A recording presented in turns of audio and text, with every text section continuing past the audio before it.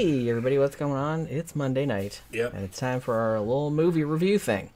Before we get into that though, is it okay? Is everything correct? Yeah, no, not at all. Of course, it's not. I look up and I said the fan isn't on. Hold on. Well, the fan hasn't been on the last few times. I'm gonna burn up. Well, because earlier today it was kind of cold in here, so I don't usually turn the fan on. I only turn the fan on like after I get out of the shower. There it goes. What are you doing? It took a while.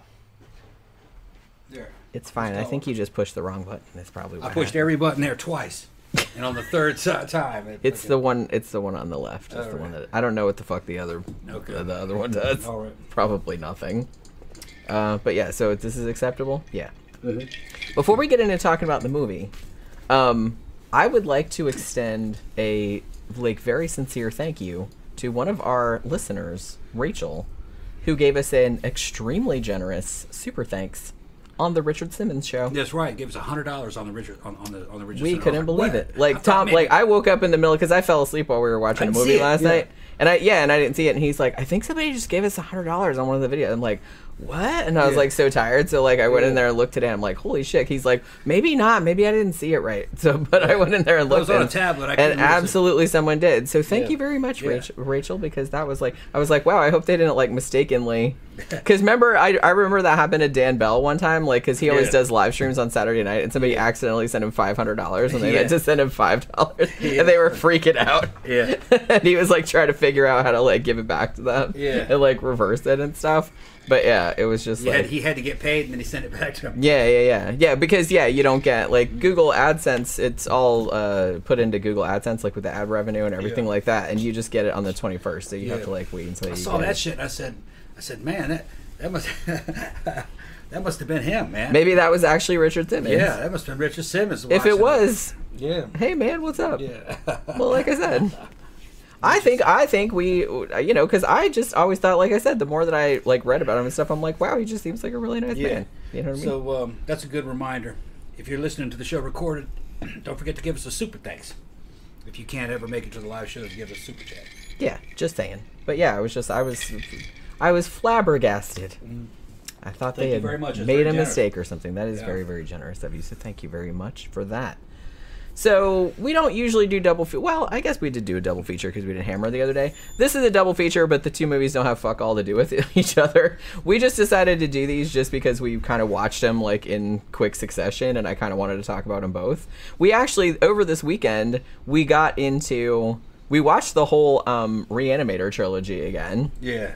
Good. But we've already reviewed all of those, so we're going to talk about those. But yeah, we just kind of got into like watching those again. Yeah, just all three of them because they have all three of them on Tubi actually. Yeah, for free. We also wanted to rewatch Necronomicon, but nobody's got it anywhere. Nobody's got it. There's something wrong with the licensing for that. It's got to be the one with Jeffrey Combs in it. Yeah. Another weird thing is that when we were watching movies last night, and we didn't review this one because I actually fell asleep. After we watched Slave Girls from Beyond Infinity, the movie that came on after that, what was that called? The Phantom Empire? Phantom Empire, yeah. Happened to also have Jeffrey Combs in it. Yeah. And I was like, what the fuck? Does somebody know why? Yeah. It was just really weird. Yeah, it was right after Reanimator. Yeah, I think it was like 87 or 88 or something like that. Yeah, it was just like because he looked like real young still. Yeah, and he said he was from Miskatonic University. Which I said, man, he's writing his own fucking. His own. We're gonna have to finish. We're gonna have to finish that. Yeah. I fell asleep at the end. It was good. It was funny. Did you watch the whole thing? No. Oh, okay. It also had Ross Hagen in it, who, if you're an MST fan, was in The Side Hackers. Except he's much older in this one. But I did recognize some of the people in it. Yeah. So the first one I want to talk about is Alone in the Dark. Now, there's a lot of movies called that. I think probably the best known one is the one... who's that crazy German that makes those terrible movies based on video games? No, I don't know. Uwe Boll. Yeah.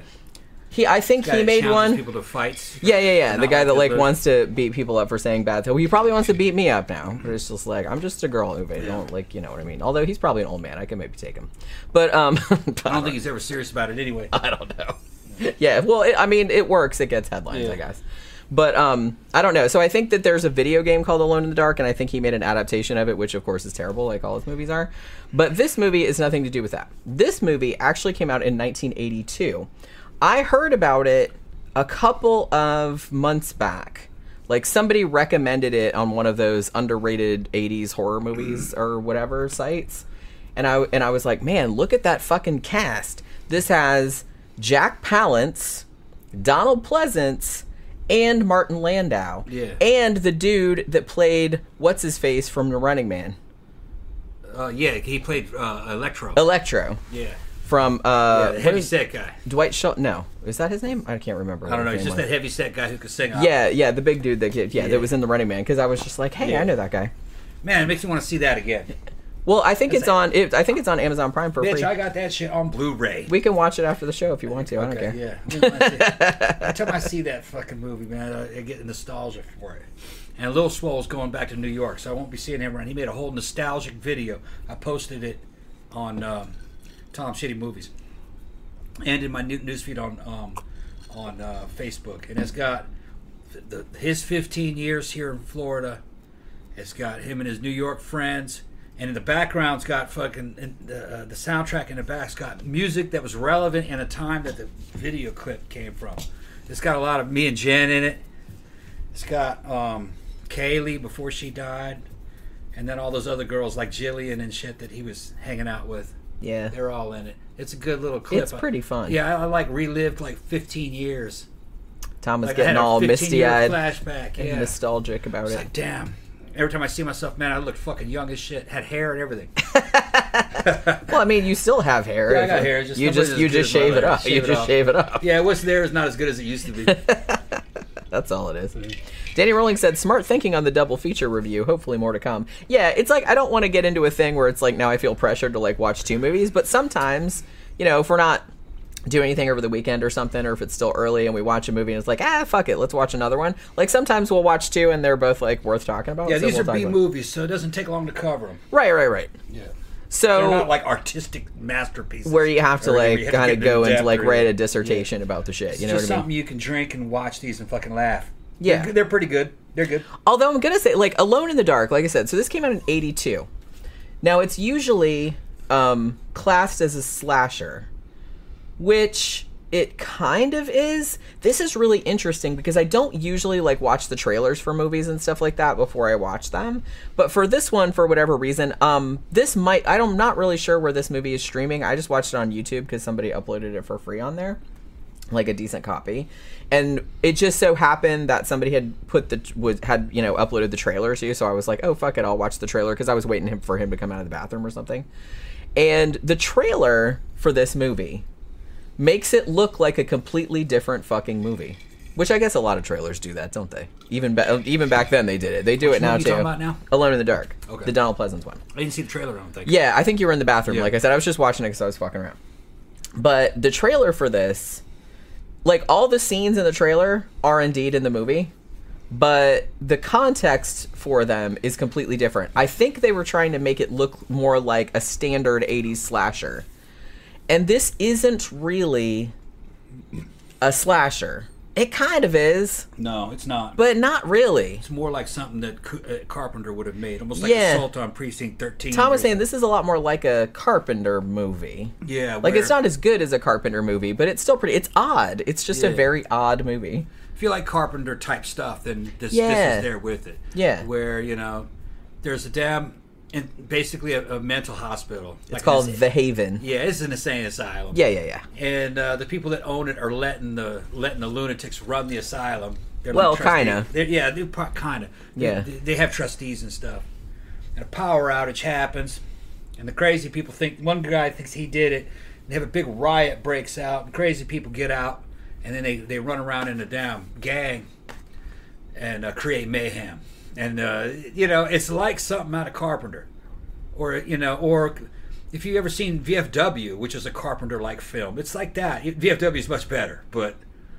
Oh, and if you haven't seen VFW, please watch VFW. Yeah, VFW. Because it's really good. Yeah. Especially if you like Carpenter flicks. It's very Carpenterian. Right. So this is kind of like a fake Carpenter movie. Kind of. Like, especially in the second half. Yeah. Because I feel like it's almost kind of like divided into 2 halves. Because, like, the first half... Like, Donald Pleasance plays a dude named Dr. Bane, and he runs this asylum. Now, at first, when I was watching the movie, I thought, now, is he one of the patients and they're just like letting him run the shit? But no, he's an actual doctor.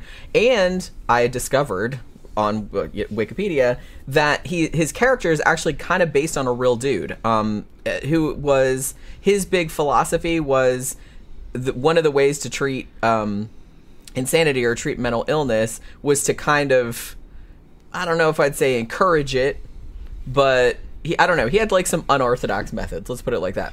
So Donald Pleasence's character is based on that character. So he runs this asylum almost as though he's kind of like fostering their delusions a little bit. Because there's one really funny scene where this lady is coming up and she's telling him that she thinks that her intestines are coming out and strangling her or something like that, and he like totally acts like that's legit and that's real, and how she can stop him from doing that. You know what I mean? Yeah. So it's almost like encouraging their delusions, and he thinks that's going to make them get better. And it's like, so most of the people in there are like not, you know, dangerous or anything, so he just kind of lets them run loose. And he's kind of crazy too, and he's just like constantly high. Like he's like smoking pot through the whole thing, like it seemed like. But there is this one kind of higher security floor, which is like the third floor. And these guys are kind of like the dangerous dudes. Like there's like a child molester and, you know, like a murderer and stuff like that. And they are actually locked up. But Donald Pleasence actually just calls them voyagers. You know what I mean? Like rather than crazy people or whatever, psychopaths or whatever. So it so happens that a new doctor comes to this hospital. And for whatever reason, one of the guys on the third floor, who's played by Jack Palance, gets it in his head that the new doctor killed the old one, right? In reality, the old one just moved to another hospital, like got another job. But they get the idea that the new doctor has killed the old one. So they decide, like all the dangerous lunatics, decide that they're going to kill the doctor, that they're going to get out somehow. And then it so happens that there's kind of like a town-wide blackout, and because the psychopaths are behind like this electronically controlled door or whatever, they all get out and start running around in the street. And they specifically target the home of the doctor and like his family, like his wife and his daughter, and I think his sister is also staying there too. Who's like older, and she has like some mental problems too, like she had a nervous breakdown and she just got out, so there's that whole subplot also. So this was actually directed by a guy named Jack Shoulder, I think is how you pronounce his last name. He also directed Freddy's Nightmare on Elm Street 2, quote unquote the gay one. He directed that one, Freddy's Revenge. Also directed Wishmaster 2, and a movie called The Hidden, which I think I've seen, but I can't really remember much about it. So this was actually his first movie. His was directorial debut. So this, like I said, it's very John Carpenter. Another interesting thing about this movie is that one of the lunatics that escapes, who's like I think he's like a serial killer or like a rapist or strangler. He's a strangler, right? He's a serial killer. Yeah. He's called the Bleeder because his nose bleeds, like when he attacks women. And you don't see his face like at first because he's like has a weird thing about that. So when they get out and they start looting shit and like picking up weapons and stuff, he puts on a hockey mask, right? Like Jason. Now, there's kind of like a bone of contention about this because this movie came out before Friday the 13th 3, which was the first one that had Jason in the hockey mask, right? But I think this was being shot at around the same time. So a lot of people have been like, well, did one rip off the other one? Or, you know, was it just a weird coincidence that he just happened to put it doesn't look exactly the same as the Jason hockey mask. It's slightly different. Yeah, they had a bunch of different hockey masks, and they just picked one. Yeah, so a lot of people have kind of pointed that out. They're like, wow, that's really weird that like they just came out. Maybe they were shooting them at roughly the same time, and the somebody crew heard about what. Maybe. You know, put a hockey mask. The other movie's doing that. It looks really cool. Yeah, we'll put a hockey mask on. You probably didn't know it would become iconic. I guess not. Yeah, because the first two Friday the 13th movies, like, the first one, obviously, his mom was the killer, yeah. Spoiler alert, and the second one, he had a fucking burlap sack over his head. Yeah, burlap bag with a hole in it. Yeah, so he didn't even go, the Phantom Killer of Texarkana, which I thought that was where they got that idea from. Yeah. But yeah, so he didn't get the hockey mask till the third movie. So I think this movie actually came out before the third movie did. So I loved those movies when I was fucking young, man. I did too. 1, 2, and 3. I still like them. I still like them. I got them on Blu-ray. They're a lot of fun. They're a lot of fun to watch. They're not as gory as I remembered them. They're really not. It's really, if you watch them now, they're very tame. Yeah, and they're also not very scary. No. When I was a kid, they were fucking scared the shit out of me. I'd be looking out the window at night, hoping that I wouldn't see anybody looking in. Funny. Yeah. Yeah, Tammy says, "What? His mom?" LOL. Yeah. Sorry to burst your bubble on that. Ben says, "Have you ever done a show on Postal or Uwe Ball in general?" No, but we probably should. But like I said, he might want to kick our asses then. Yeah. I've never really seen any of his movies. I don't think I have either. I've heard about him just tangentially because a lot of people kind of like, give him shit and stuff. But he's kind of, and maybe he's made other movies too. I don't really know. But I feel like he's kind of mostly known for making bad video game adaptation. Yeah, he came to my attention when people were slamming him over Blood Rain. How bad the movie Blood Rain was. But I've never seen the movie. How bad could it be? We got to see it. Really? I guess we got to see it. I mean, we'll see. I guess I have like I'm a lot more tolerant of like bad, because like sometimes people say like, oh my god, this movie is like the worst fucking thing ever, and I watch it and I'm just like, it wasn't that bad, you know what I mean? It's just like, it was just mediocre, because it's like, I guess because I watched so much MST and I was like, you want to see some fucking bad movies? There's some fucking bad movies on there that were just made like with a fucking, watch Manos the Hands of Fate and then get back to me. Blood Rain I think had either Udo Kier in it or the guy. Shit. Well, now see, that makes me want to watch it because I love it. Or it had the bald guy. What's his name? He was in that gangster movie. The bald guy in the gangster. Yeah, the British gangster movie. The bald guy. He's an older guy. He's bald. Shit. You're not really helping. Kind of a foreign name. You're not narrowing it down all that much. He played the Pharaoh in fucking one of the story of Joseph, made for TV. Oh shit! What the fuck is that dude's name? I know who you're talking about. What the fuck is that motherfucker's name? Rich guy, but I don't know if he is. What the fuck is that motherfucker? I forgot that guy's name. Danny Rowling said, "Is it Ben Kingsley?" Yeah, Ben Kingsley. Ben Kingsley. There you go. Exactly. I also love Ben Kingsley. Yeah, I think Blood Rain has Ben Kingsley. I think you might be right about that, actually. Yeah, he got it. Ben Kingsley. That's right. Well, I figured somebody was gonna know. Yeah. One of these days we'll watch that movie and review it, because I'm kind of curious.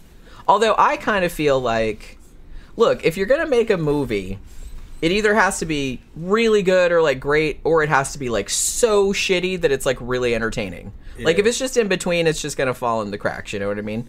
And I kind of feel like, I think I'll be disappointed if I watch this movie that so many people say, "Oh my god, it's so terrible," and then I watch it and it's just meh. You know what I mean? I'm like, I want it to be like just fucking outrageously terrible.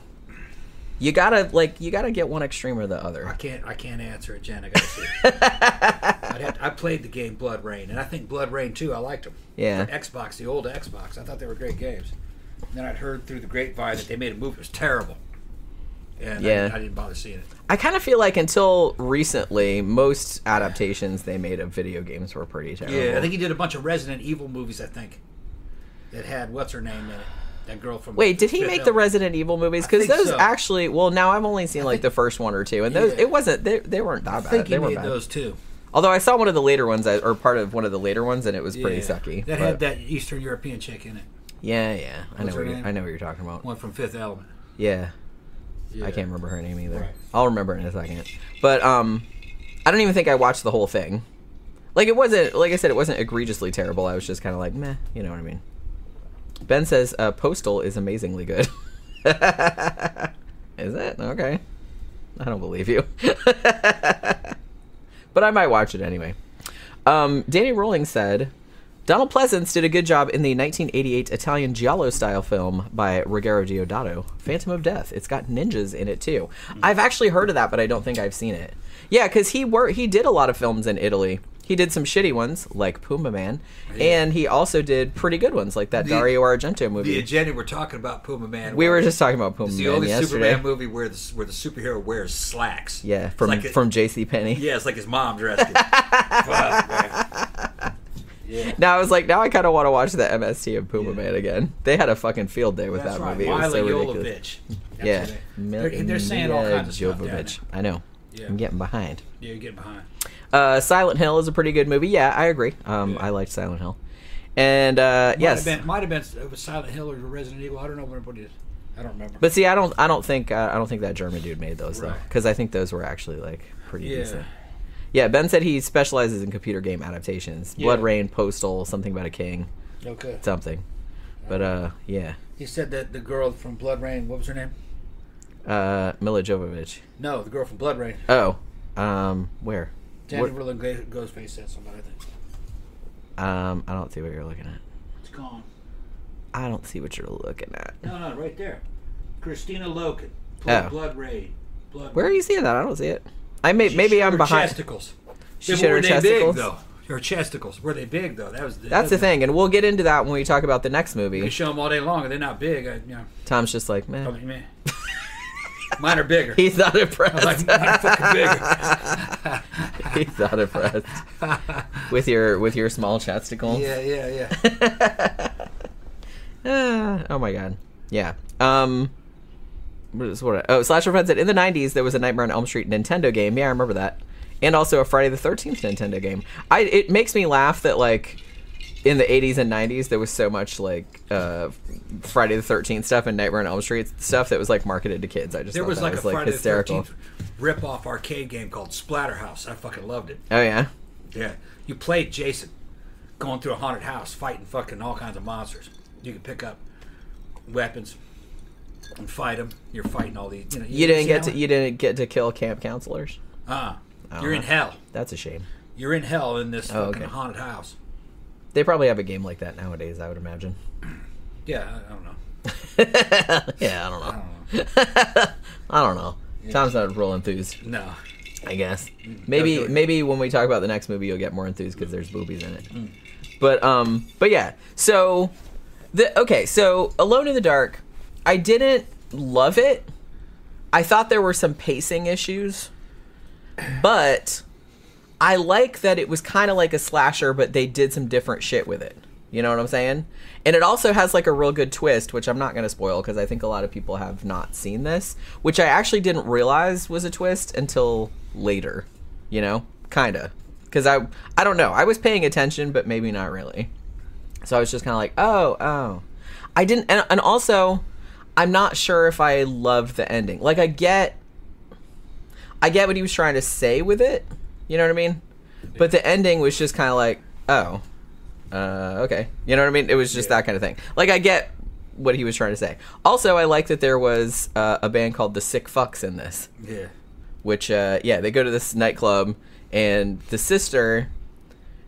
The first time the sister and what was her character's name? Tony, I think was her name. And she shows up to visit her brother and her sister-in-law, and she is wearing the most 80s outfit that has ever 80s in the 80s. Yeah. I mean, it was like the whole full-on like stripes. I think she had leg warmers. I think she had like her hair pulled off in a ponytail to one side with like pink streaks in it. Purple jacket with orange trim. Or it was it was something else because I was just like, wow, that is peak 80s right there. Asymmetrical glasses that look like a damn triangle.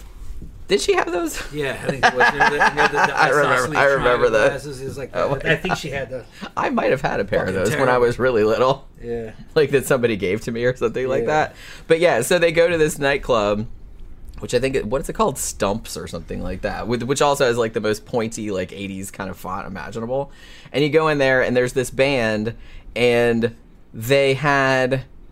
One of them had like a big like paper mache axe, and like then one of them had like a big paper mache machete or something like that, I want to say. And then they were doing a song about like chopping people up or something. I couldn't really understand the lyrics, but yeah. So the super 80s sister, she gets in the mosh pit in the beginning, which was like a pretty, because I even said, I was like, that's a pretty weak sauce mosh pit. I don't think anyone's gonna get her in there. It's just everyone's just kind of jumping around, you know what I mean? But they were trying to show that the sister is like, oh man, she's so crazy. It was that kind of thing. Because I think kind of the point of the movie, and you know what they were trying to say at the end, was that because I think they even had this in the dialogue too, where they were just saying, oh, you know, the crazy people that are in the asylum, it's just like, oh, it's crazier out there. You know what I mean? So I think they were kind of trying to push that home, which I'm not really sure if they were successful in doing that. But I don't know. Like, if you like weird slashers, I wouldn't call this a slasher outright. Don't go into this expecting a slasher. And if you watch the trailer, the movie is really nothing like that. Like I said, all of the scenes in the trailer are indeed in the movie, but it's not it's not anything like the trailer makes it look. It's trying to look like a standard teen slasher. Because it focuses on the younger characters. Like, it shows the sex scene between, what was that? Like, the babysitter's name, Binky or whatever her name was. Like, her and her boyfriend, like, having sex or something like that. She was, like, that was, like, the only scene she was in, I think. Yeah. She was only in, like, 1 or 2 scenes. She wasn't, like, a big character or anything. They just used her to sell a movie. Right. So they focused on that kind of stuff, and they didn't focus hardly at all on Donald Pleasance or Martin Landau or Jack Palance, who were kind of more the main characters. Them and, like, the doctor guy and his wife and their kid, who were, like, the main characters. Those guys were fading star / has-beens. I guess. You couldn't get the young horror crowd into a movie to watch those guys. They were sick of them. Those are the dudes you'd see on television. Yeah, it's like, here's this scene with, like, this blonde chick that's only in the movie for, like, 2 minutes. Yeah, come see the movie. Like, having sex with her boyfriend on the bed and then them getting murdered. Yeah. So there's that. Yeah. But yeah, so it does have slasher-like scenes in there, and probably the second half of it, like you said, is almost kind of like Assault on Precinct 13. It's like a siege kind of thing, because the doctor and his wife and and their daughter. The daughter's an awesome character, by the way. Their little nerdy daughter. Her name's Lila or something. And she's, like, real funny. She's, like, real sarcastic. It's kind of like Assault on Precinct 13 and Halloween had a baby. Kinda. And they're all kind of like, so they're all holed up in the house, like, while all of these maniacs are, like, outside, like, kind of trying to get in, you know what I mean? So the second half is kind of like that. So don't go into it, like, thinking it's a slasher, because it's not exactly. But it's interesting. Like, I think they did, like, some interesting shit with it, and it's really kind of, like, pretty original for the time. It's just interesting to me how they marketed it. Even the poster kind of looks like a slasher movie. It's just like a leg with somebody carrying an axe or something like that. Which, like I said, that does happen in the movie, but it's not. You could take this movie, remake it, and make a fucking cool ass movie for no money. You could actually. It's a good concept. Yeah, it's a good concept. Quite executed right. Yeah, they didn't have any money. That's part of it. Like I said, I liked this movie. I didn't love it. It's a great idea. I thought it just had some pacing issues. I think my major issue with it. I'd take something like this and spice it up and re-edit it and shoot it with the right soundtrack or score, and make it a fake Carpenter flick, kind of like VFW. That's what I would do with it. Yeah. If it had a Carpenter type score, it'd have been great. And I mean, honestly, like I said, if you're going to remake a movie, this one is one that I don't know if it's totally forgotten or anything like that, because it did get kind of a nice Blu-ray release and everything like a while back. But people still kind of remember it, but it's still pretty niche. It's still pretty cult. Yeah. So I feel like if you're going to remake something, maybe make something like this, because like I said, it's kind of a good idea to, like, think of these, like, 4 lunatics essentially, and one of them, I mean, Jack Palance's character, he's kind of like the ringleader sorta, and he's the one whose idea it is. So they all are kind of gonna do what he says, you know what I mean? So he just, like, and they all bust out, like, during a blackout. So I think that's kind of like a cool idea. And then there was also some kind of, like, misdirect, I think, because one of the characters, the guy, like, the Electro guy from The Running Man, he was, like, a child molester, and they did a little bit with that I thought was kind of cleverly also done. Known as a PDF file. A PDF file. Yeah, we probably that's one of my favorite. Keep from getting. That's one of my favorite euphemisms. It's like calling them a PDF file. Yeah. I don't know who came up with that, but that's, like, really funny that I first heard of that, like, a long time ago. But yeah, it's a decent flick. I don't know what streaming service it's on. I just watched it on YouTube, but I'm assuming that since I don't know if it was Shout Factory or Arrow that put it out, but somebody put out, like, a nice Blu-ray of it not too long ago, because I know a lot of people reviewed it probably, like, a year or two back. So I don't know how long it's going to be up on YouTube. That's what I'm saying, because somebody might be like, "Hey, what's that doing there?" And, well, it's like, take it down. Fresh looking. It's not HD or anything. Right. So yeah, it's not, like, fantastic, but it's decent. It was decent looking. But it might be, like, streaming elsewhere, I'd imagine. And it's totally worth watching. Like, if you're into 80s slashers, but with a different thing going on that are like have a kind of Carpenter kind of vibe to them. It's not fantastic, but I don't know. I really liked it, and it had like some weird imagery. And like I said, fucking Donald Pleasence is. I've seen a couple reviews of this, and they said he's almost like the anti-Dr. Loomis. Yeah. Kind of. Like, because he's still like a psychiatrist, but he's kind of loopy. And he's having fun with the role, it seems like. He never phones it in. He never does. Yeah.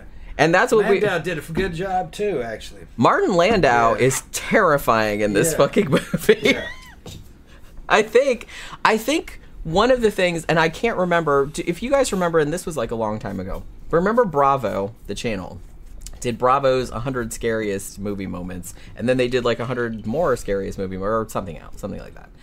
I'm pretty sure that the scene where Martin Landau comes to the doctor's house and says he's got a telegram, like he's got the hat that he took from the postal guy that he ran over, and he like is trying to get the wife to let him in.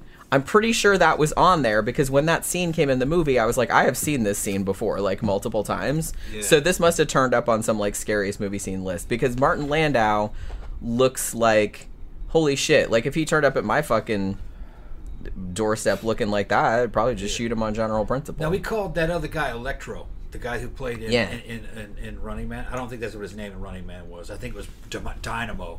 Oh, yeah, you're right. It was Dynamo. Yeah, you're right. He could shoot electricity. He had a damn dune buggy. He could sing opera. And it was an opera singer. Yeah. I remember that. Yeah, it was the same dude because we recognized him. He plays a fucking frightening character in this. He is, yeah. Big-ass baby Huey-like PDF file. Yeah. Yeah. Yeah. And it's pretty creepy. Yeah. And it's pretty creepy. Gets his hands on a little girl, talks to her. It's fucking weird. Yeah. Let's go up to your room and I'll show you how I can make anything with paper. Yeah, right, yeah. And I'm just like, oh, no. He does kill her. No, he didn't kill her. She shows up alive later. Yeah. Doesn't she? That's right. Yeah. Yeah. Because they lead you to believe that he killed her. That's what I mean. They did like a lot of really good, cool shit with that. But like I said, I'm going to say I like Donald Pleasence in this because he's just playing like a completely loopy weirdo. And I was kind of into that. And, but I'm going to say like, I think Martin Landau kind of steals the show. Although Jack Palance is pretty scary in this too because he plays like a total psycho also. Yeah. But Martin Landau, just like the facial expressions he makes and shit like that is just so fucking creepy. It's a low budget movie. So fucking creepy. But every one of these actors has been in much lower budget movies than this. Oh yeah, big time. So this is actually one of the better ones. You know, one of the better low budget movies that these guys have been in. Yeah. It's like a Carpenter flick. So, you know, it's all right. It's good. Yeah, I didn't mind it. I thought it was pretty good. It could have been fixed. I'd have put a better score on it. I'd have put fucking. But the thing is, it's not a Carpenter movie. Yeah, I'd make it sound like a Carpenter movie and edit it to be like a Carpenter movie. It'd be better. Yeah. Yeah. Ben says, "Who is the better psychiatrist, Dr. Loomis or Dr. Lecter?" And Tammy said, "At least Dr. Loomis wouldn't eat you." Yeah, that's kind of a point in his favor. Lecter ate you because you deserved it, though. He only ate you if you were rude. Yeah. The free range. So like, what is it? He ate bad guys. See, what was it? Hannibal Rising. That gives his backstory. It's a fucking great movie. I mean, everybody that gets ate in that probably had it coming. Yeah, it's great. He's basically a very evil Batman. Yeah, basically is what he is. That's a good way. He's like a vigilante. Yeah, he's like a vigilante. Yeah. Hunting down war criminals and eating them because they killed his daughter or his sister. His baby sister. Yeah, and it's a fucking ate her, and they ate her. Yeah, and he is like from a rich fucking aristocratic family up in fucking. They were from Lithuania, I think. Were they? He was a Lithuanian, something like that. And then he was related to some French royalty or not royalty, nobility, and ended up going to his uncle's house when he ran back across the Iron Curtain. And it turned out his uncle had died, but he started living with his widow, with his uncle's widow, who was a Japanese aristocrat. What was her name? Lady Murasaki, I think is what her name was. And she taught him how to fucking run a sword and basically the way of the warrior and shit. So fucking Musashi, and he became a primitive one-man warrior who ate people who were bad. You know, and it's where he came from. In between the Germans and the Soviet Union fighting in this no man's land where people were starving to death and people were eating each other. He was just a monster. As they do. He picked this up as a little kid. So it's great. See Hannibal Rising. And I think it's a French movie, but it's all in English. I think the French made it. It got a bunch of awards, man. It's a period piece, and the fucking all the way down to the motorcycles and the guns and the fucking the clothes that they're wearing. A fucking Russian T-34 shows up, the way the tank shows up, and I looked at it, man, and the detail was superb. It was exactly like a T-34 that you'd see on the Eastern Front. They even had a bicycle strapped to the fucking turret when they did that. Because when the tank's parked, you can't drive the tank down and go get a fucking bottle of wine or anything. You had to ride a bicycle. That's what the tank crews riding bicycles around when the tanks were parked. Which that's, fucking great detail. The shit's strapped to the side of the tank.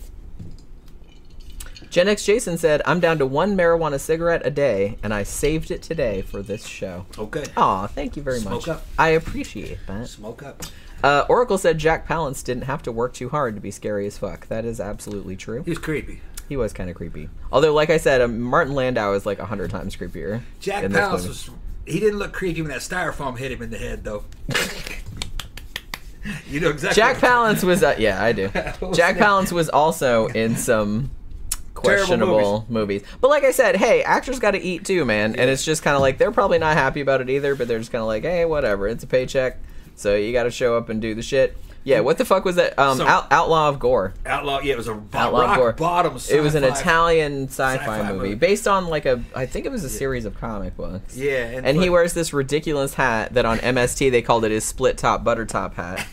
And he's in the fucking he's in the bridge of some spaceship, wasn't it? No, he was like in his wizard cave or whatever. Wizard cave, yeah, it's not spaceship. Okay. He goes to like another dimension that's like an old that's like sword and sorcery. It starts collapsing on him, and fucking the walls are falling in, and dirt and shit. And fucking one of the beams comes and hits him. It's a big old thing of styrofoam. It very, very bounces off Boink. his head. It's very obviously styrofoam. and he plays it off like it didn't happen. He just stays in character. Stays in character through the whole thing. Like I said, I admire that. Bounces off his wig. Or that? No, it was a giant hat he was wearing. Yeah. It's like this ridiculous fucking... Yeah. It's a ridiculous fucking hat. That was also another good MST episode, Outlaw of Gore. Oh my god. And what is that? All those fucking 80s like sword and sorcery, like sword and sandal movies were like so fucking funny. They were all Conan ripoffs. They were so Don't bad. see any of those, just see Conan. Unless you watch the MST versions. Those are absolutely worth watching. The only other Conan ripoff that's watchable is Conan 2, which is a Conan ripoff. Yeah, well. It's got Arnold in it and everything, but it's not the same director. Yeah. And it's like a Conan ripoff. Yeah, Oracle said the Gore series was a set of novels written by John Norman. Yeah, that's right. And reportedly it started out as a moneymaker, then he started believing his own crap. Yeah, well, that's what happens. You get too much into that. Okay, let's get to the second movie. Wait a minute. A couple more fun facts about Alone in the Dark that I had forgotten about. All right. Was that I think this was the first movie produced by the famous New Line Cinema, who later became very known for the Nightmare on Elm Street movies. They actually even called it the house that Freddy built, because that was where they made all their money. Also, the director had also been the editor on the 1981 slasher movie The Burning, which also Tom Savini worked on, so there's that as well. Also, the original version for this was supposed to involve the Mafia. But it's like they didn't have the budget, so they're like, well, we'll just make it like a home invasion kind of thing. That's cheaper, because we can just like shoot it in a house. Yeah, we don't need the Mafia. But so we don't need like all the Mafia and all that kind of like business. So yeah, so that's what that was supposed to be. But yeah, like, so it's on YouTube still, at least as the day that we're talking. But it's probably like somewhere else too. But it's absolutely worth watching. I thought it was like pretty good. It's weird, but it's like pretty good. So this second movie, so we're scrolling through Amazon Prime last night, or Freevee, or whatever it was. And we're looking at the horror movies that are free to watch. And I saw this. I actually watched the trailer for this the other day. And I'm like, oh my god, this looks hysterical. We should totally drink and watch this one night. So last night we decided, this is the night. I said, do you want to watch Slave Girls from Beyond Infinity? So I showed him the trailer, and he's like, oh my god, we absolutely have to watch that. Yeah. The trailer was great. The trailer was, in a way, better than the movie, but the movie was pretty good, too. Yeah. The trailer is doing a lot of lying about what kind of movie it is. That's what it seems to be a common theme. It's just these hot chicks in leather bikinis, or fake leather bikini, not leather, what do you call it? Rawhide bikinis. Yeah. I think they're supposed to be rabbit skin. Rabbit skin or something. Fucking they're chained up, and they're just these victims, and fucking this dude is assaulting them, and then it's got a voiceover about how, fucking hot they are and how much they're going to be fucking assaulted and shit. It's funny. How much assaulting there's going to be. Yeah, how much assaulting there's going to be. And then they go, it's a big movie. It's got big fucking this and big that, and then then they show like what was it? Big what was it? Effects or something. Was it Big Adventure? No, it's a big scale or something. They're showing like outer space, fucking the ship going through outer space, and they go, and big girls, and it's got that fucking one chick, she's sitting up and fucking just big old boobs and shit. You can't see them because she's behind a bed curtain gauze thing. Yeah, sure. And they're fucking fighting and shit, and they got swords. It looks like barbarian girls, in space. There's robots in it. I go, yeah, I gotta see this one. I was like, yeah, this looks like fun. Right, and it starts instantly. They're fucking running through the fucking jungle in the middle of the night, and with the boing. She gets captured with a bikini on. Yeah, she gets captured. Next thing you know, they're in like the fucking slave pen in the spaceship, and whatever. Yeah, or whatever. And they're chained to the one. They break out. There's two hotties in there. And they got very different builds. One's tall and skinny. The other one's kind of shorter and more voluptuous. They look like the perfect heavy metal girlfriends for 1987. They're like heavy metal girls. They're that real fried blonde hair that everybody that they all had in the 80s. And this was 87 by then this came out. And they're supposed to be kind of like savages, okay? But they don't even have shoes, okay? They're hardcore. Yeah, they just got these fucking buckskin fucking bikinis and shit. Yeah. All right. But strangely enough, they got hair products. They got their hair is fucking perfect. They got makeup. Makeup's on. They're fucking. I was like, where are they keeping that shit? Like up their ass? Yeah, little. Where is that lip gloss, baby? Little perfect pedicure. Where's your conditioner? Little your perfect hairspray? pedicured feet. Here, let me get it. They're running around barefoot, but they got pedicured feet and fucking shit. I love that. Yeah, well. Quickly though, they escape from the fucking prison ship. It turns out that it's totally different from the trailer. It sounds like I think the trailer was just like the first couple minutes of the movie. Yeah, because it goes in like a different direction. They made the trailer out of it, and it was very deceptive about what kind of movie it's going to be. Turns out the girls are actually competent. They know how to fly spaceships. I kind of liked that though. Yeah, they're pretty heroic.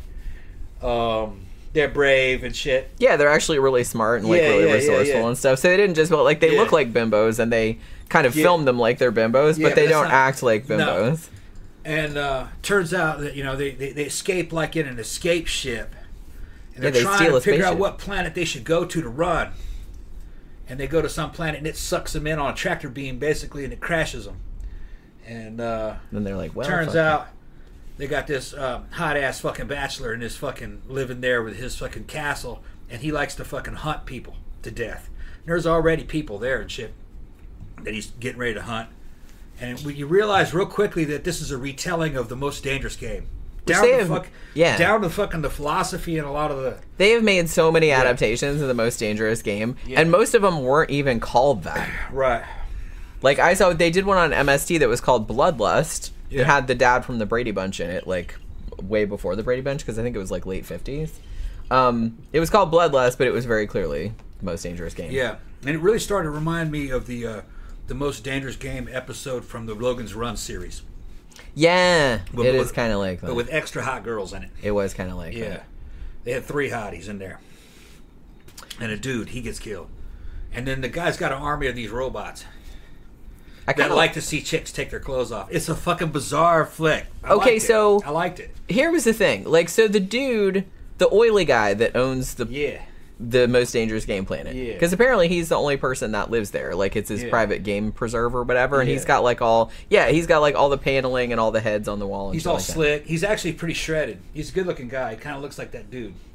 Kind of looks like that dude. You know that dude? He looked real familiar. And then I was like, Batman. Oh yeah.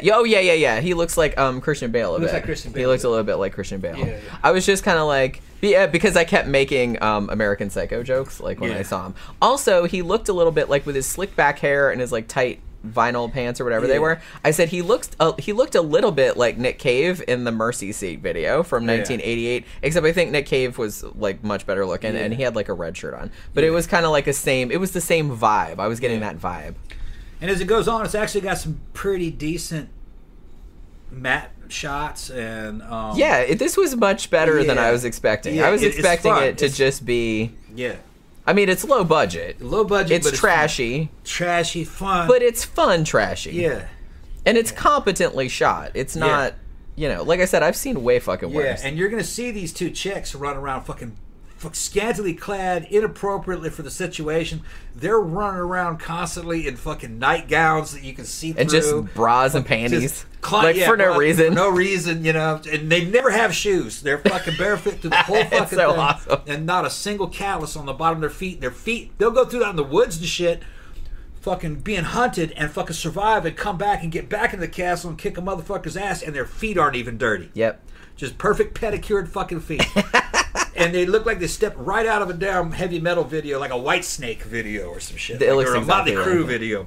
But the cool thing about this movie is that even though everybody is kind of taking it seriously, they're kind of not at the same time. It's a fantasy film. They all look like they're having a good time. Yeah. Like shooting the movie. Yeah. But not to a point where it's just where they're winking at the audience, if that makes any sense. You know what I mean? What I liked about it is it was pretty fast paced.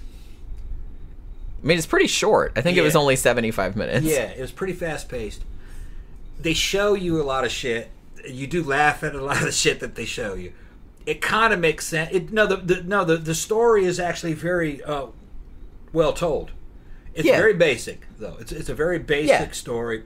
They're retelling Most Dangerous Game. The girls are cute. The bad guy's hot. So if you're a chick, you get to see that. He fucking sexually fucking sexes them up and shit. So there's kind of a BDSM element in a couple of the... It's like a heavy metal fucking... It's kind of like a heavy metal sword and sorcery interplanetary fantasy, kind of like something out of the magazine Heavy Metal. It's kind of like that. It kind of reminded me of that. Kind of like something out of the old Heavy Metal magazine, which has nothing to do with heavy metal music. It was just, it's like something you'd see there, where they're mixing a bunch of genres together, like fantasy and sci-fi. I mean, shit, she even shows up dressed as a gladiator at one point, fucking fire. And what I did like about it is that, yeah, man, there's gratuitous... There isn't a lot of nudity in it, but there's a lot of... not like real... Like, there's boobies. Like, you get to see, like, straight-up titties, but you don't... There's no bush, there's no... No. No male nudity, no nothing. No real sex is shown. Not really. It's pretty tame. Yeah, it's very tame, but those girls are running around scantily clad from nice, good angles. They know who the market is. Yeah. The audience is teenage boys. Yeah. Who like heavy metal. And they got it right. Yeah. I don't know. I mean, it made me laugh so much when... Okay, so the two ladies that are in this... Yeah. Elizabeth Catan, I think is how you pronounce her. Catan, something like that. There's actually three of them, but the two. Well, I know, but the two main characters, two blondes. Yeah. I actually recognized her immediately. I'm like, this chick was in lots of movies. I recognized her from Friday the 13th 7. She was in that. Yeah. She was also in Twins. She was also in Nightwish. Yeah, she's a scream queen. And she was in Assault of the Killer Bimbos. Yeah. Like among many other things. Yeah, and she's cute. She's real cute, and she can act enough. Adequately. Yeah. Both the girls can. The acting in this one, like I said, it's not great, but not bad. It's fine. I've seen much worse. I've seen much worse. This is kind of like... And they look like they're having a good time, like I said. This is 1987's version of an Asylum flick. But there's something kind of a little more charming about it, because it's retro now. I was charmed. I mean, I just like I said, because they seem to know like how ridiculous it is. Yeah. And they're not winking at the audience, but they're just like, we're just gonna have fun with this. You know what I mean? It's like, obviously I'm gonna go out in the forest, like hunting for something in like a tiny little white nightie and no shoes. Yeah, and come back after that and be clean. I'll be still clean. Yeah. And it's just, one chick went out to seduce the damn robots into the fucking water and didn't go but halfway up her shin in the water. Didn't even get wet. Yeah. Okay. I was like, that she told the director, she's like, I'm not getting my hair wet. I ain't getting in there. Yeah, I'm not getting in the ocean. There's fucking sharks in there. Fuck that. Yeah. I'm not getting paid enough for this. Sorry. Fucking funny, yeah. And she's out there, and that was funny too, because the other girl who's played by Cindy Beale, She was real funny too. She was like real sarcastic, and we were kind of making. I know this is mean, but we were kind of like making jokes about. Well, I was making jokes because Elizabeth Catan obviously has bigger boobs than Cindy Beale did. So I'm not sure if this was this joke, but there was a joke later on in the movie where they had the map to this temple thing that they were supposed to get to because the dude was hunting them. It's a long story. Yeah. So Elizabeth Catan's character, what was her fucking name? The other one was Daria. Yeah, Daria was Elizabeth Catan's character. So she had the map, and she put it in Tissa's bra. Yeah. And then she said, "You need this more than I do." Yeah, and I'm like, bra. "Bitch!" Yeah, I'm like, "Was that?"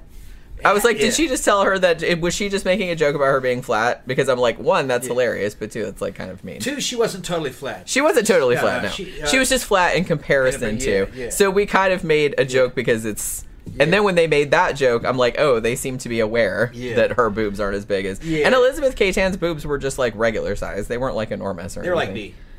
Yeah, Tom knows. He's a boobologist. Yeah. Tissa's were probably like a small C. Fucking the other one, what was her name? No, Daria was the one with the short one with the bigger boobs. She's probably like a small C. The other one was like a B. All right. The thing is, they were both fine. Oh yeah, I mean, they're both fine. The taller, skinnier one, like the B cup chick, what was her name again? Tissa was her character's name. Tissa. She's just a different popular body style of that era, which is kind of just taller and aqualine. She's got real nice legs and stuff. You know, and I kind of liked her better because she was like snarkier. Yeah. The other one was a little shorter and a little bit more voluptuous, but they still were like I wouldn't say they're not like fashion models, more like pin-up girls, kind of like like penthouse pets. They were about like that. Yeah. Which I liked those better. All right. I think a lot of dudes. Yeah, guys were more into like penthouse pet type stuff than fucking models. But no, they got it right. And what I really liked about the movie is that the female characters were good. They were good. They were smart. They fucking were heroic, and they won in the end. And they were like, it was male fantasy shit. It was like, you know, they had these teenage guys going, man, I wish I had a girlfriend that was that hot and that badass. That's what they're doing. Yeah. And you know, because the interesting thing, and we were talking about this when we were watching the movie, because this is how we roll. Yeah. But because we had watched the trailer beforehand, because it just comes on automatically on Amazon, and the way they made the movie look in the trailer was this is going to be nonstop hot chicks getting sexually assaulted, pretty much. Yeah, and they can't do anything about it. And being chained up. Yeah. So it's like that happens in literally the first minute or two of the movie, but they immediately escape, steal a spaceship, and get the fuck off that planet, and then they go to this other planet, and they get hunted, but it's like from the minute they get there, they're constantly like figuring out shit like, how are we going to get out of here? How are we going to like get... So I like that they kind of... I don't know if I want to call it a bait and switch, but they were kind of like it was definitely a bait going to like teenage boys. It's like, hey, see hot chicks get raped, but it's just kind of like the movie is not. There is one rape scene in it, but it Nothing doesn't happens in it. Really. Not really. Like it doesn't last very long. Yeah. And you know, and then she gets rescued. It gets interrupted. Yeah. The other girl stays her. Now there is an implied rape. They don't show it. Yeah. And this is with Brink Stevens.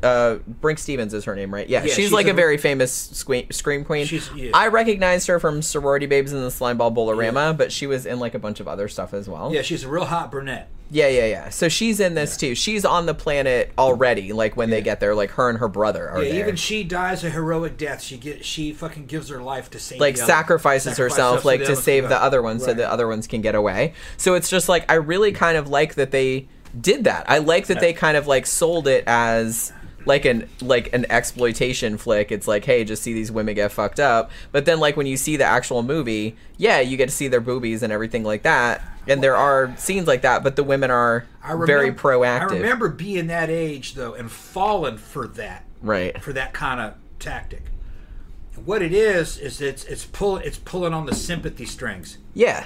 You're seeing these beautiful chicks. They're showing them scantily clad. Something bad happened to them. Well, you got to see this, man, because you might be able to fucking help out. You know what I'm talking about? Yeah. We got to stop this. I get That's it. what it is. That's what. No, I have to save you. Yeah.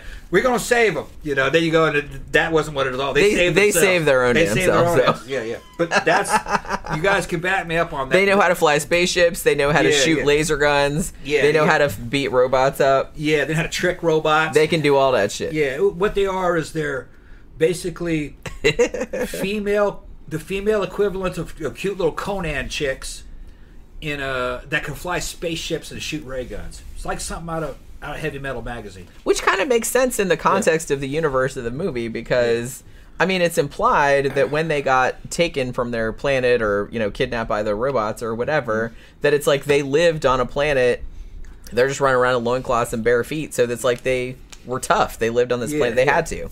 You know what I mean? They could instantly fly a spaceship. I don't know how that happens, but they knew exactly, and they could even run the navigational computers and shit, remember? Yeah. They knew. And we were kind of like, well, when that happened, because that happens like in the first couple minutes of the movie. They can shoot, they can fly. And I was just like, awesome. Yeah. They were just like, fuck this, we're out of here. And it's like, hey, I know how to fly one of these, blah, blah, blah. And then they knew the names of other planets. Yeah. Okay. They knew where everything was and shit like that. Yeah. So I guess they weren't that primitive. Yeah. So that was like, well, I guess in the universe of this, because there was a lot of that going on in the 80s. I feel like there was this kind of combination of kind of primitive stuff with, like I said, that's why there was that whole sword and sorcery thing where it was just kind of sci-fi, but also, caveman, like sci-fi caveman kind of shit going on. There was a lot of that kind of crossover.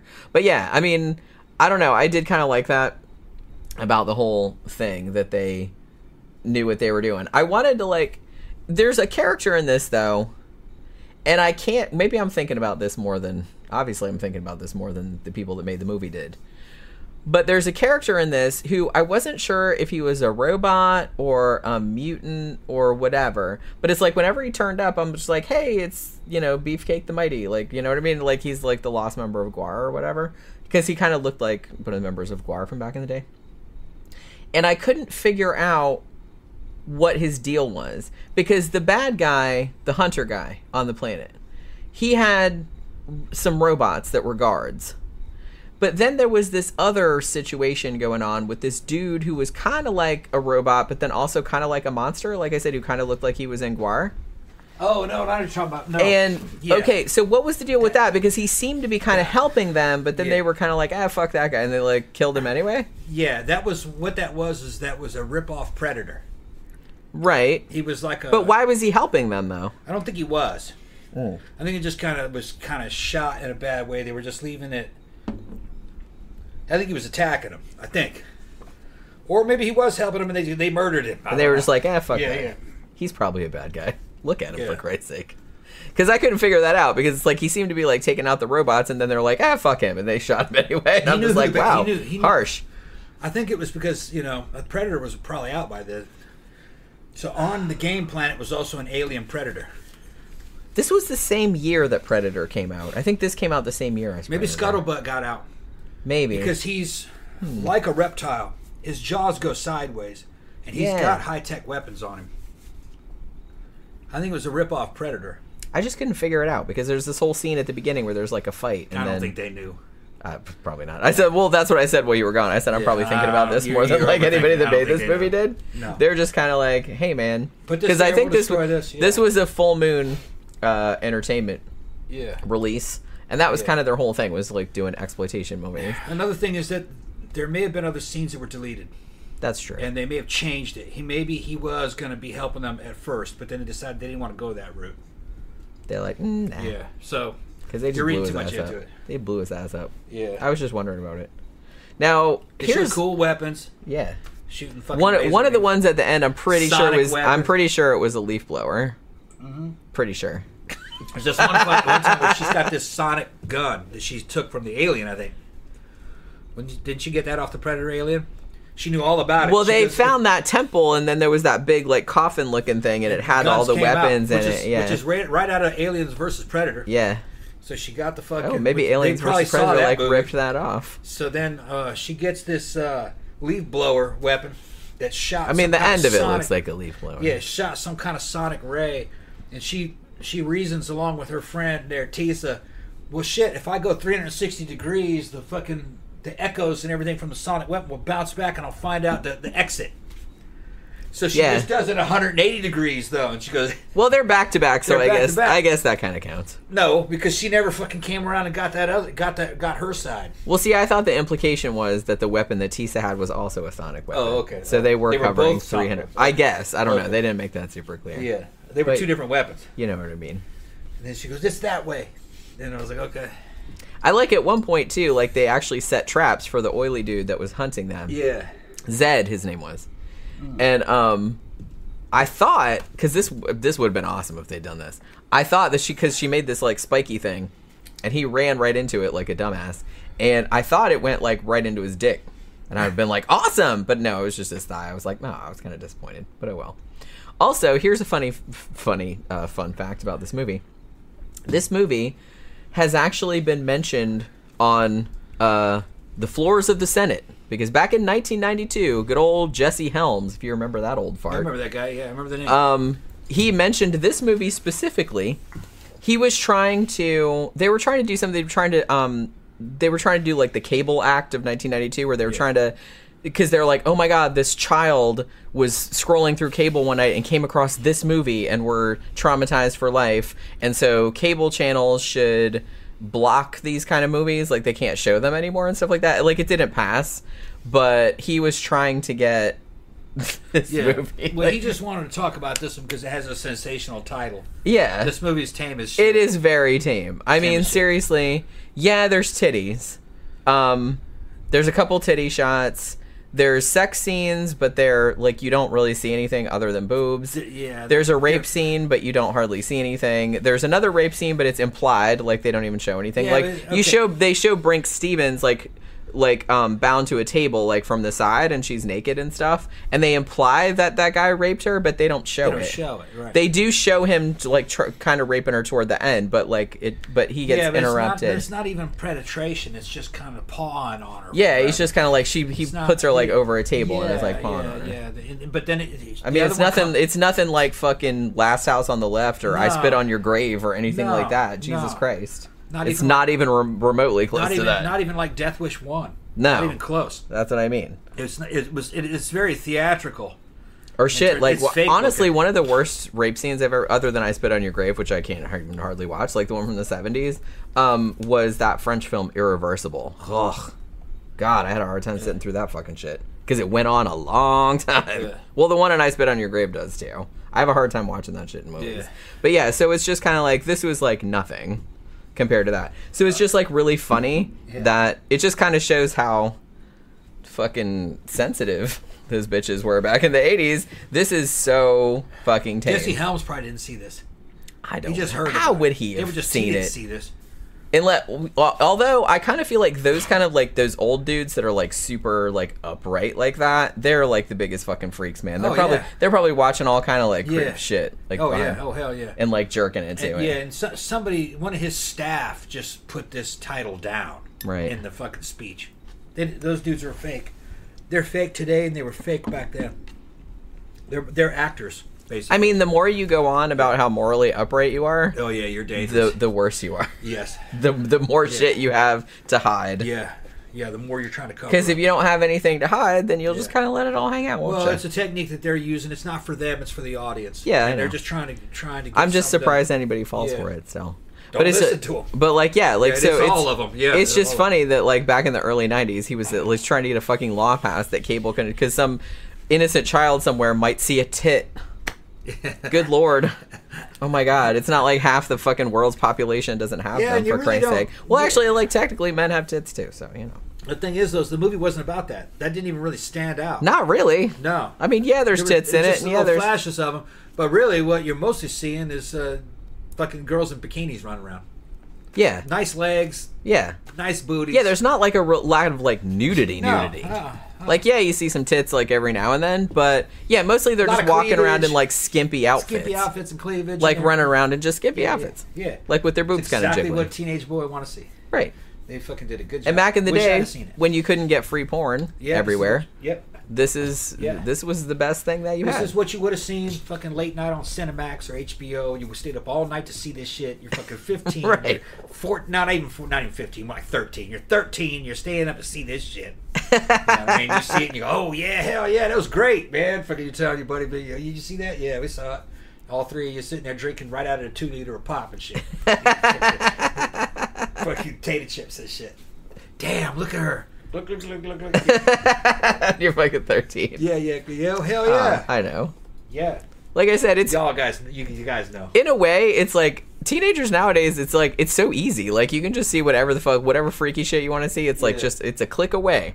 Yeah, Back then, I don't think they even care about it anymore. Well, because it's everywhere. It's ubiquitous. It's like back then, it was harder to get. Yeah. So it's just like like it felt like a lot more illicit. It's a very narrow band of universe we lived in. Right. We had a few channels. Like back then, it's like nowadays people are just kind of like, hey, I want to see a woman fucking a goat. Oh, okay, there we go, there it is. Yeah. There's multiple. Yeah. Ones of those, you know what I mean? It's just like so nothing is shocking anymore, really, which. I don't know. I kind of like. Kind of sad in a way. Well, I kind of like that though. Well, we were in a universe of mystery though.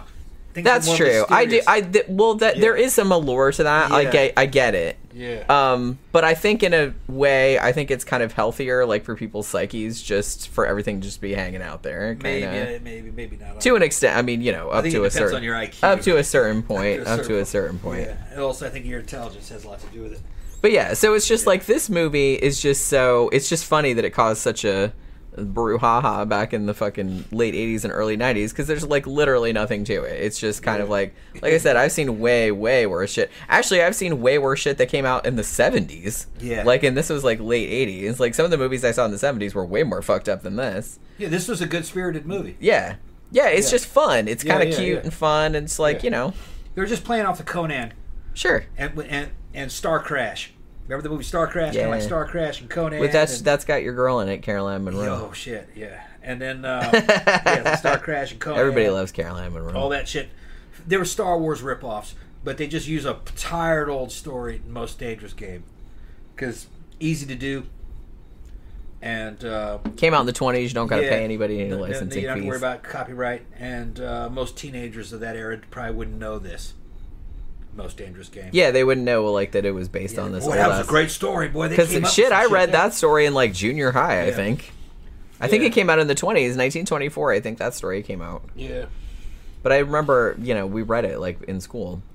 But they have made like a zillion movie adaptations of it, and most of them aren't called The Most Dangerous Game because they're trying to like get one over, I guess. Yeah. Like I said, you can get away with it. This generic story, a generic story that they could tell that was copyright free. Yeah. They renamed it a sensational name to sell it that way to teenage guys. Well, and it worked on me too because I'm sitting there going, Slave Girls from Beyond Infinity. We have to watch that. You got to see that one. Yeah. They weren't slaves. They were captives. They weren't slaves. Yeah, it's like I said, it's a little bit of a misnomer. They're misnaming things. Yeah, they were captives and they got away. And like I said, they were really only in chains for like a minute. Yeah, and because Daria immediately, she's like chained to the floor and she's like, "Fuck this, pow!" Yeah. She just like gets out, and the other chick's like, "Wow, awesome!" Like, and they just like fucking got out, and then they stole a spaceship. Yeah, and then it goes to the other planet. Yeah. So, and I don't know. I just thought that was like pretty cool. I thought it was pretty cool. The whole, even though like you said, it was kind of a bait and switch. Yeah. But in the best possible way. In the best possible way. Been a trauma film or a fucking or a what's the other one? Fucking Asylum. It would have been that. Although I kind of feel like Asylum are kind of more known for. Well, I guess this is kind of a ripoff because it's a ripoff of a short story. Asylum are more known for, it's like, what's the big blockbuster that's out right now? Let's make something like that with a title that's almost exactly the same. Yeah. We're going to redo Transformers. Yeah. Shit like that. And they call it, like, Transmorphers or something. And then, like Pacific Rim comes out. Let's make Atlantic Rim. Yeah, you know what I mean? Yeah. Which they did. That was on Riff Tracks, actually. And Antarctic Rim. Right. I mean, it works. Yeah. You can't shit on them too hard. And then they know that that you're watching a ripoff. They'll fucking bag on the fact that you're watching a ripoff. Fucking, those are good flicks, man. And they always get these actors that were like real big on like fucking shows in the 90s and stuff, and they're like kind of past their prime. Yeah, but then they'll have some unabashedly hot chicks in there. Well, yeah, like jiggling boobies. So it's kind of the equivalent. That's what I'm saying. Yeah, it's kind of the equivalent. She's there to be hot. That's it. Right. We still have the thing. Yeah, it's like, oh yeah, she's a physicist, and she's like, wow, with these big titties, like hanging out. Fucking double G too. Physicists with double G implants. Not saying there aren't some physicists out there that have double G titties. Yeah. I'm sure there's a few. Yeah. And she's got a gun and everything. And she's also a ninja. Yeah, beautiful ass hair. She's also a ninja. That's right. Fucking is great. Like I said, if you're gonna go that route, just pile it on. That's right. Make it as ridiculous as possible. It's a lot more fun for everyone involved. The worst thing you can make is a boring movie. Yeah. Just if you can't make it good, just at least don't make it boring. Just make it as fucking ridiculous as possible. One of my favorite movies was made by Asylum, and it's a masterpiece. Fucking Nazis from the Center of the Earth. That's a great fucking movie. It is so fun. And it is accurate. It's fun. It's historically accurate. Well, and we've gone on at great length about one of our favorite bad movies, which is Velocipaster, which was not made by Asylum. That's good. No. But they just had a great fucking concept. They had, like, no money, but they leaned into it, but they were also, like, real genuine. Yeah. And, like, made it real earnestly, and I think that made it work even better, because that was... Oh, my God. It's just... You're talking too much. Oh, me? I'm talking too much? Oh, my God. Go fuck yourself, Tom. He tells me I'm talking too much, and he's already been pee this the second or third time. He's always going to the bathroom. Ben says slave chains from Wish. Yeah, clearly they were, because it's like, well, the whole setup was the other chick, Tisa. I guess she'd been. I don't think they specified like how long she had been there, but she's just like, oh, I already tried to get out. It's useless or whatever. And like this other chick shows up and she's like, fuck that, and she's like, pow, and she gets out like immediately. And Tisa's like, oh. I guess my upper body strength isn't what I thought it was. You know what I mean? So then they both get out. But yeah. So they're definitely not the greatest, because I'm pretty sure you couldn't just pull the fucking chain apart like that. Unless they were from Wish. Maybe they were plastic. I don't know. Tammy says a girl has to keep all that knowledge somewhere. Sometimes it slips down to the titties. Well, that was kind of one of the, because we were actually really enjoying this movie, but you know, I've been an MST fan for so long that I can't help but like reflexively like make jokes about movies, like even good ones, like while I'm watching them. So, which makes me a really annoying person to watch movies with. I'm just saying. No, but I like this movie. But out of these two movies, I would give my ratings to this one. I think it's 5 stars in its type, in its genre, which is B movie. I'd take Slave Girls. And it knows what it is. Yeah. And it had like it actually had some lines in it that genuinely like made me laugh. You were laughing, yeah. And not like in a wah-wah kind of way, but I'm just like, oh my God, that was genuinely funny. Now, we saw one after this that was better. Maybe we'll talk about that one later. But I haven't finished it because I fell asleep. We got a few more minutes. We got to finish it. That one was called The Phantom Empire. The Phantom Empire. That was just Jeffrey Combs in it. And Jeffrey Combs was in it. And I fucking love Jeffrey Combs. Yeah. We had a whole Jeffrey Combs marathon over the weekend because, like I said, if you weren't here at the beginning, we actually rewatched all the Reanimator movies over the weekend just because. And every time like we're watching all the Reanimator movies, I'm like, God, I fucking love Jeffrey Combs, man. He's like his facial expressions. Phantom Empire's a different kind of movie, but we might review it later. It's better than Slave Girls from the Edge of Infinity. Is that what it's called? Edge of Infinity? No, from Beyond Infinity. From Beyond Infinity. Beyond Infinity. Okay. I don't even know. That's far away, y'all. Yeah. I don't even know. Phantom Empire is more kind of like one of those fucking Fortean movies, like fucking At Earth's Core. Yeah, it kind of reminded me of something like that. One of those British flicks where... Like we're going in this cave and there's all these like troglodyte type... Yeah, the people that time creatures. Forgot, yeah, it's kind of more like that. That kind of stuff. Kind of more like that. They go into a cave and come out...